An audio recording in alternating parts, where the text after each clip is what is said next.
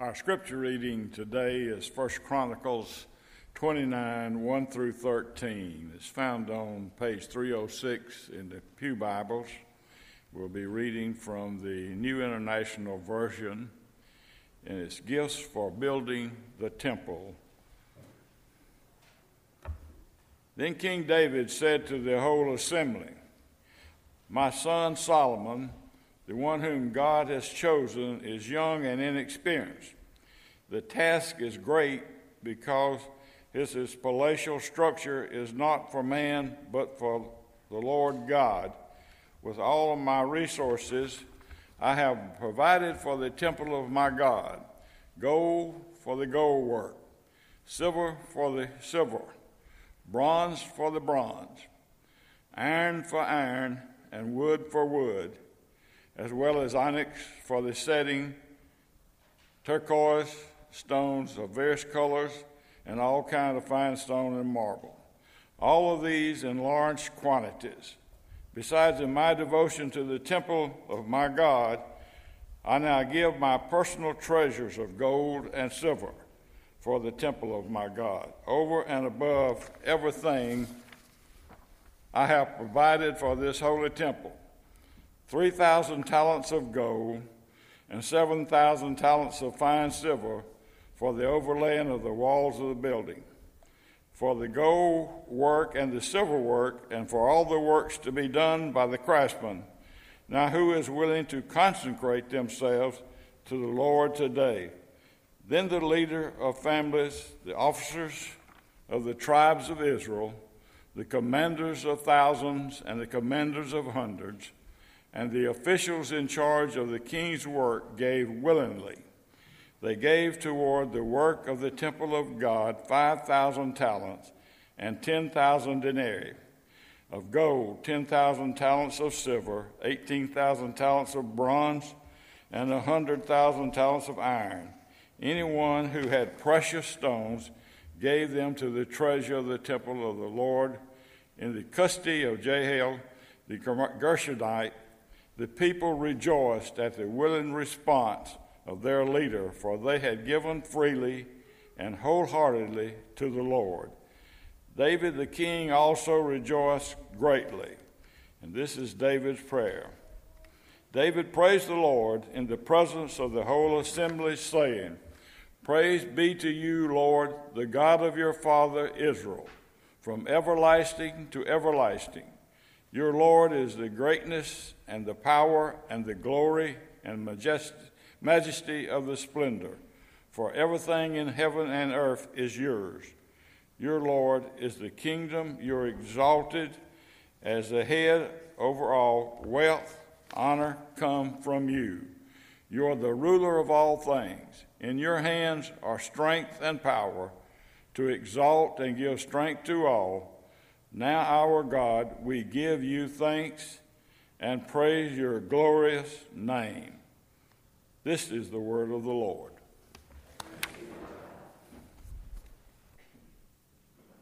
What the Bible might say to the world's richest people? Well, the Bible might say, in fact, the Bible does say, the earth is the Lord's and the fullness thereof. Pretty simple. Pretty straightforward. But who are the world's richest people? Let's talk about who's the richest person in the world. Carlos Slim Helú. He holds the title of the world's richest man with $73 billion. He made his money primarily in telecommunications in Mexico, but he also owns mining companies, real estate companies, and he is a stakeholder in the New York Times. The second richest man is the richest American, Bill Gates, $72 billion. He gave away $28 billion recently to the Bill and Melinda Gates Foundation, trying to eradicate polio back in April, getting about $335 million in pledges that came from 6 billionaires, including $100 million from Carlos Slim Helú and $100 million from New York City Mayor Michael Bloomberg. The third richest man in the world is from Spain.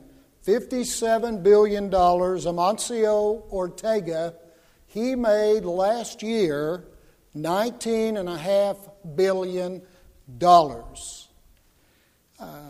He moved to the top three just this last year because of his investments and how well they did. His stock soared 50% year over year on record profits. Can you imagine how much stuff those guys have? These jars represent stuff.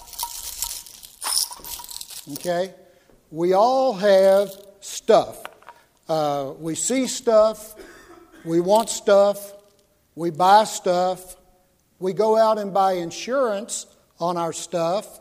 We put up nice displays to show off our stuff, and we measure our worth by how much stuff we have. We buy a house, and then we stuff it with stuff, okay? One person has said that a house is just a big pile of stuff with a roof over it. One of our favorite things to do with stuff is to store it. There are now 46,000 self-storage facilities in America, offering over 1 billion square feet of storage facilities. We spend $22 billion a year just to pay somebody to store our stuff. We build our lives around getting stuff, only to die and to leave our stuff behind for our kids to fight over, or for some complete stranger to take over. Wars have been fought over stuff. Marriages have disintegrated fighting over stuff. By the way, this jar represents 9 cents of every dollar, which is cash money. That's what we think of when we think of stuff most of the time. This jar represents 91 cents of every dollar, which is all of the other assets we have. Cash money assets, all of the other assets, retirement funds, a house, a car, maybe some real estate, and all kinds of other stuff, collections and etc. that we might have. But let's be very honest. When we sit down for Thanksgiving this week, I doubt that any of us will be talking about how grateful we are for our stuff.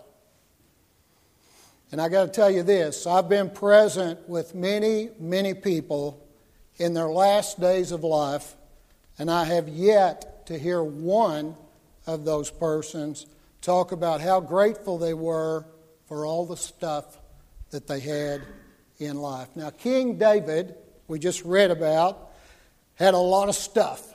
He was the richest man in the world. 1 Chronicles 29 tells such an interesting story. David was rich.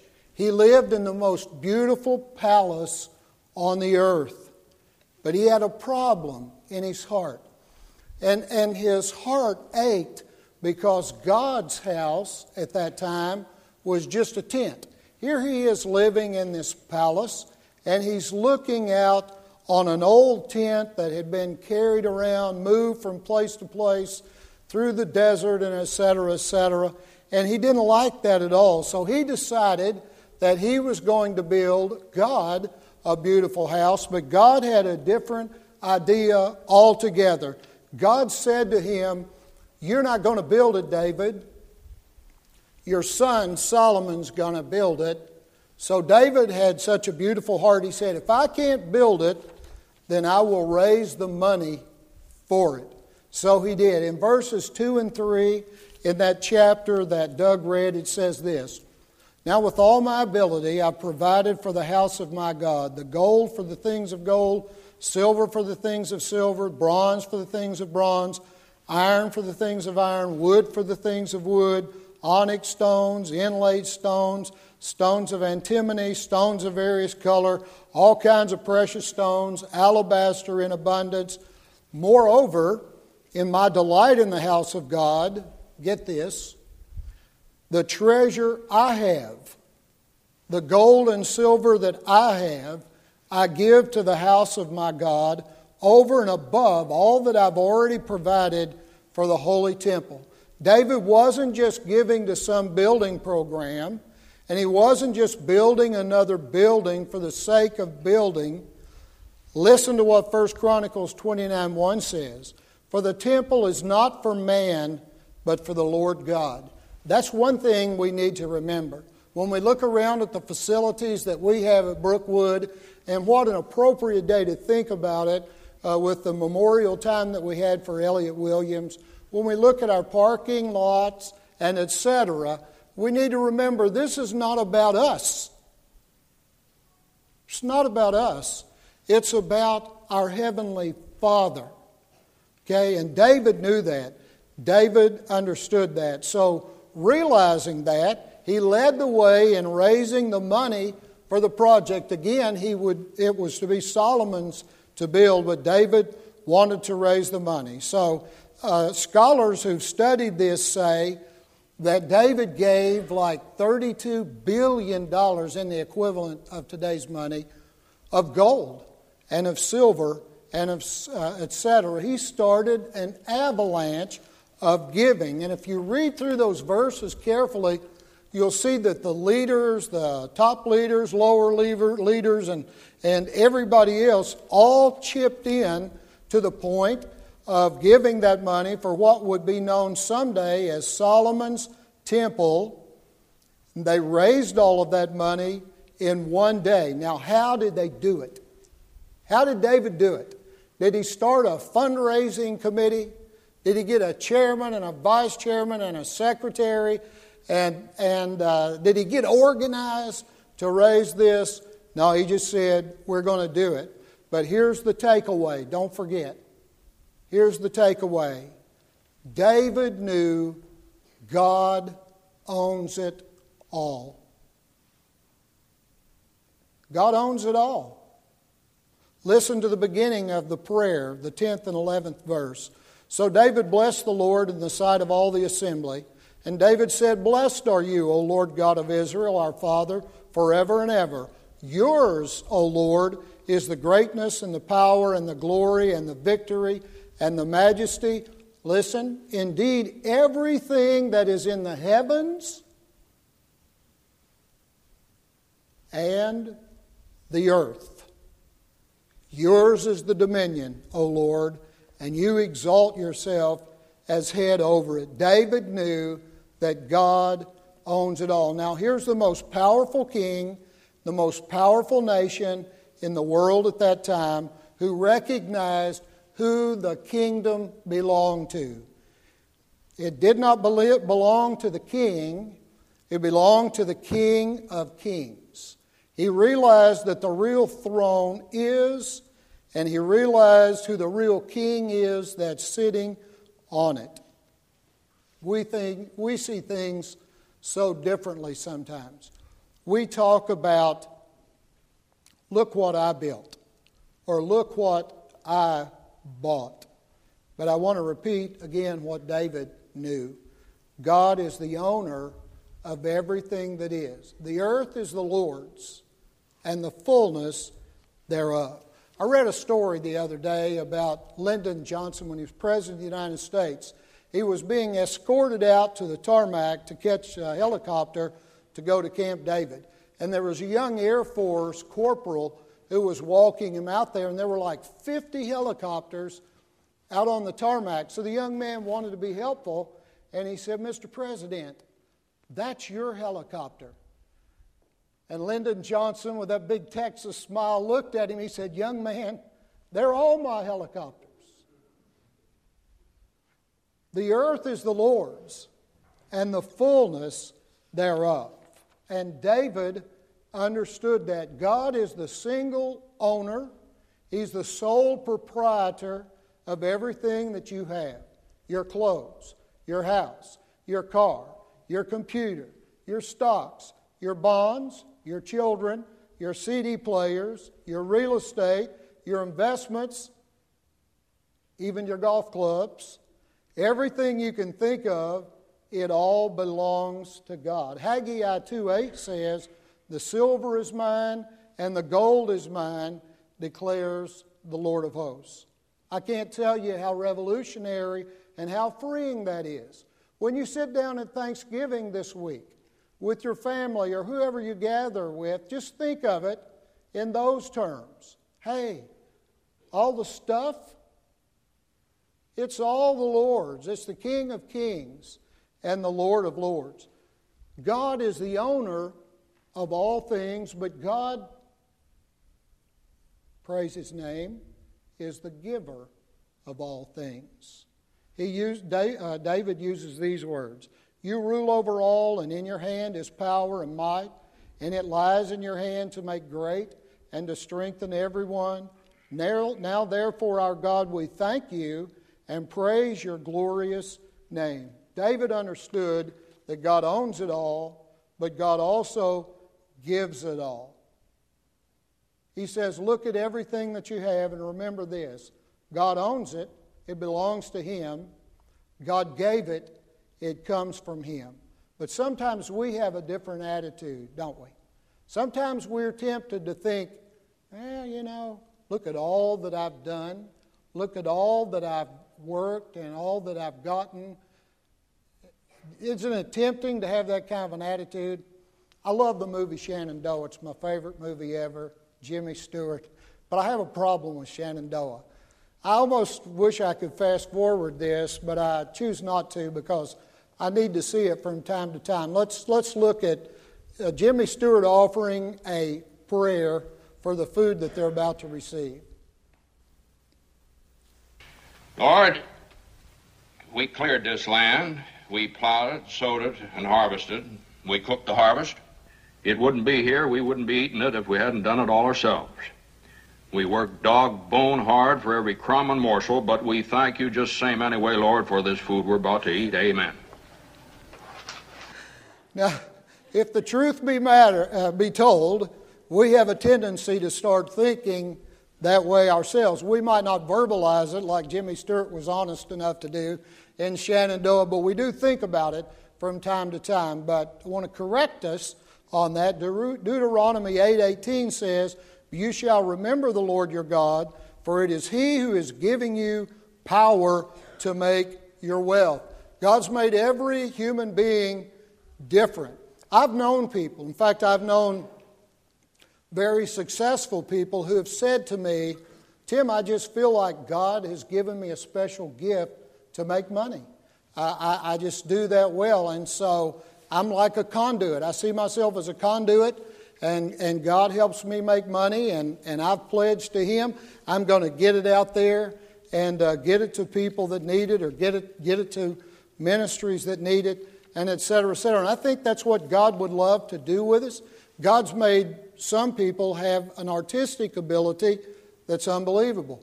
God's given some people an ability to do other things that you look at just in amazement.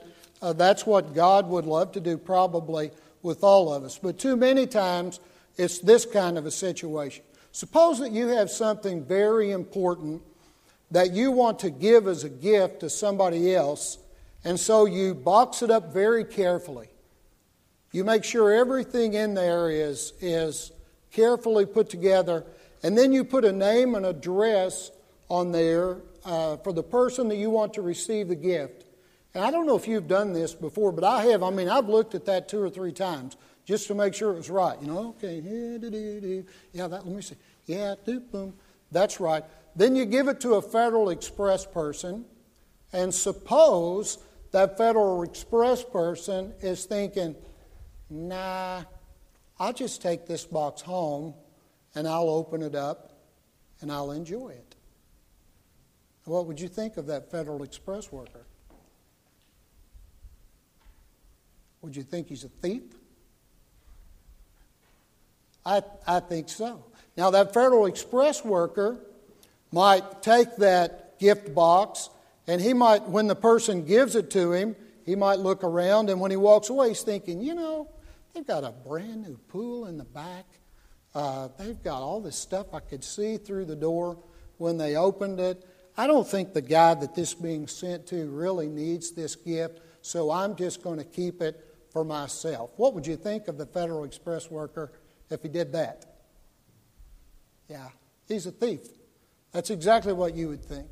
Now, how do you think God feels when He gives you the blessings of a job, paycheck, whatever, and you're holding that and you start thinking, you know I'm supposed to give 10% of this to the church, but, I don't really like the way they handle money that well at the church, and I think maybe they might be a little wasteful sometimes, and, I don't really think they needed that new parking area out there after all, and yada. I think I could better spend this on things that gets the point.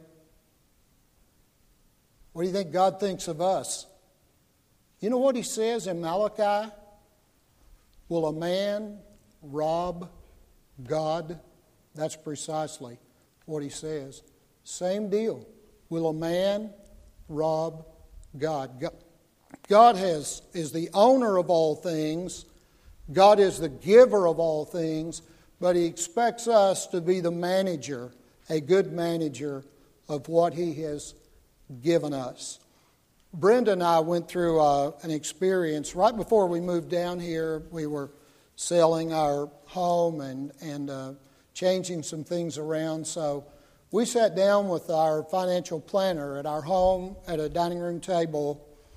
And the first question that our financial planner asked us is, what are your goals? What do you want to do? I like that.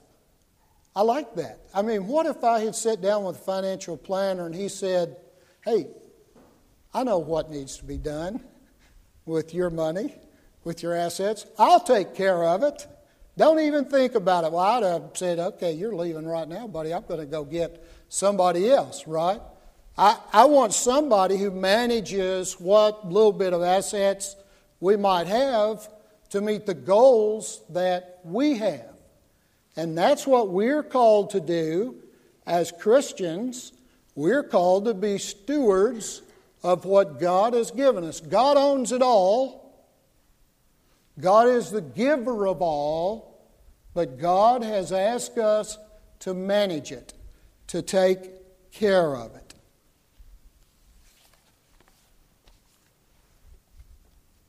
So,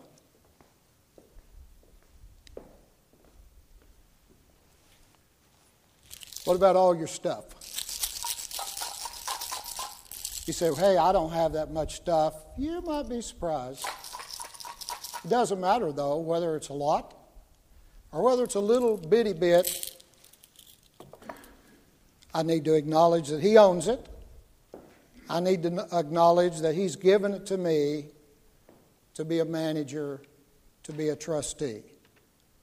If you have a decision to make this morning, we would invite you to do that during our invitation time. There may be someone here who has never accepted Christ as Savior and Lord, and this would be a beautiful time to do that.